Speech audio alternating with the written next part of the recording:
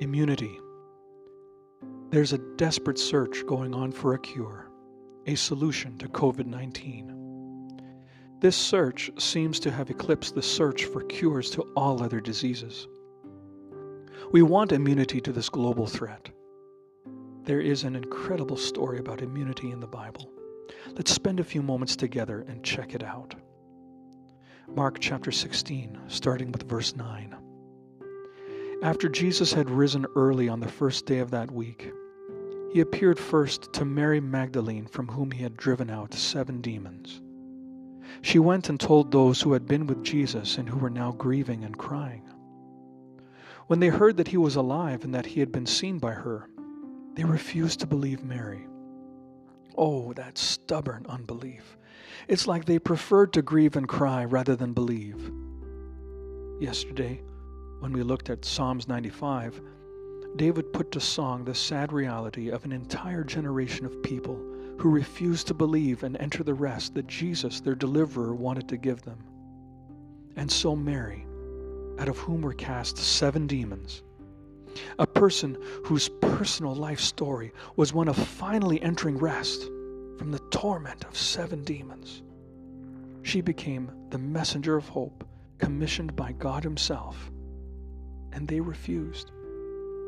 Verse 12. After this, Jesus appeared in a different form to 2 disciples as they were walking into the country. They went back and told the others, who didn't believe them either. That was strike 2. They refused the testimony of 3 witnesses, first Mary, then 2 disciples. I remember pleading with a young adult years ago who had been challenged with the conviction of turning her life over to Jesus during evangelistic meetings.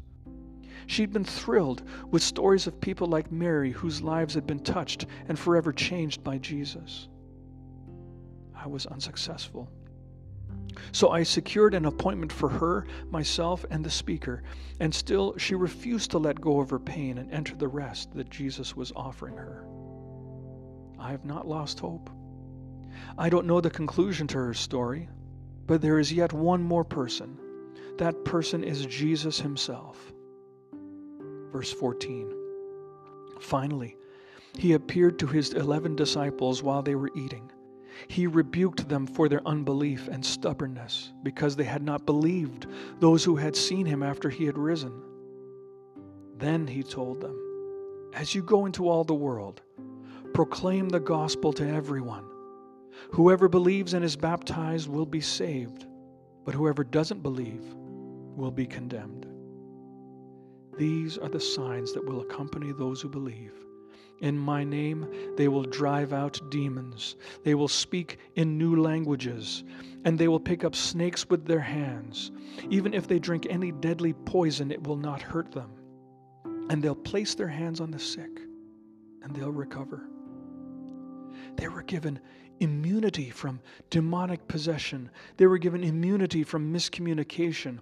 They were given immunity from snake bite and deadly poisons. And they were able to confer immunity upon those who were sick. What wondrous protection! A blessed immunity to the ills of the world conferred by Jesus, who had conquered death itself. Verse 19. So the Lord Jesus, after talking with His disciples, was taken up to heaven and sat down at the right hand of God. Then His disciples went out and preached everywhere, while the Lord kept working with them and confirming the message by the signs that accompanied it. The Lord desires to work with each of us to share the gospel to the world that is not only ravaged by COVID-19, but ravaged by something far more vicious, sin itself. We may come across people who are stubborn in their unbelief, who prefer to complain of their ills rather than come to Jesus for blessed hope and rest. Do not give up hope. He is still conferring immunity to those who believe, the immunity to death that He spoke of in John chapter 11, verse 25, when Jesus said to Martha, I am the resurrection and the life. The person who believes in me, even though he dies, will live. Indeed, everyone who lives and believes in me will never die. Do you believe that? COVID-19 will not stop Jesus, and it will not stop those whom Jesus specifically calls and empowers to do his work. Jesus will confer immunity upon his own according to his will. Though his servants may yet die of whatever cause, like Lazarus, they will live. Let's not be stubborn in our unbelief. Let's not be faithless, but believing.